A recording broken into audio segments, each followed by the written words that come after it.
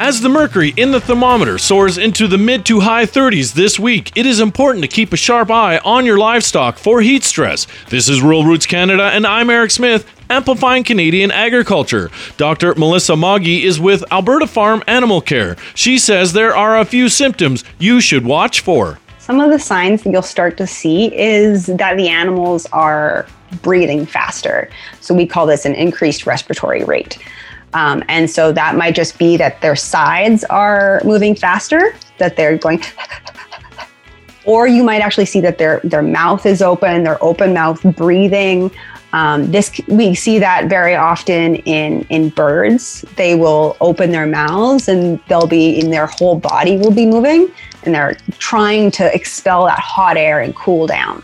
Moggy says you should make sure they have access to water and a good source of shade. This can be in the form of a man-built shelter, or it can be something natural like a tree line. All of the animals should be able to access the shade.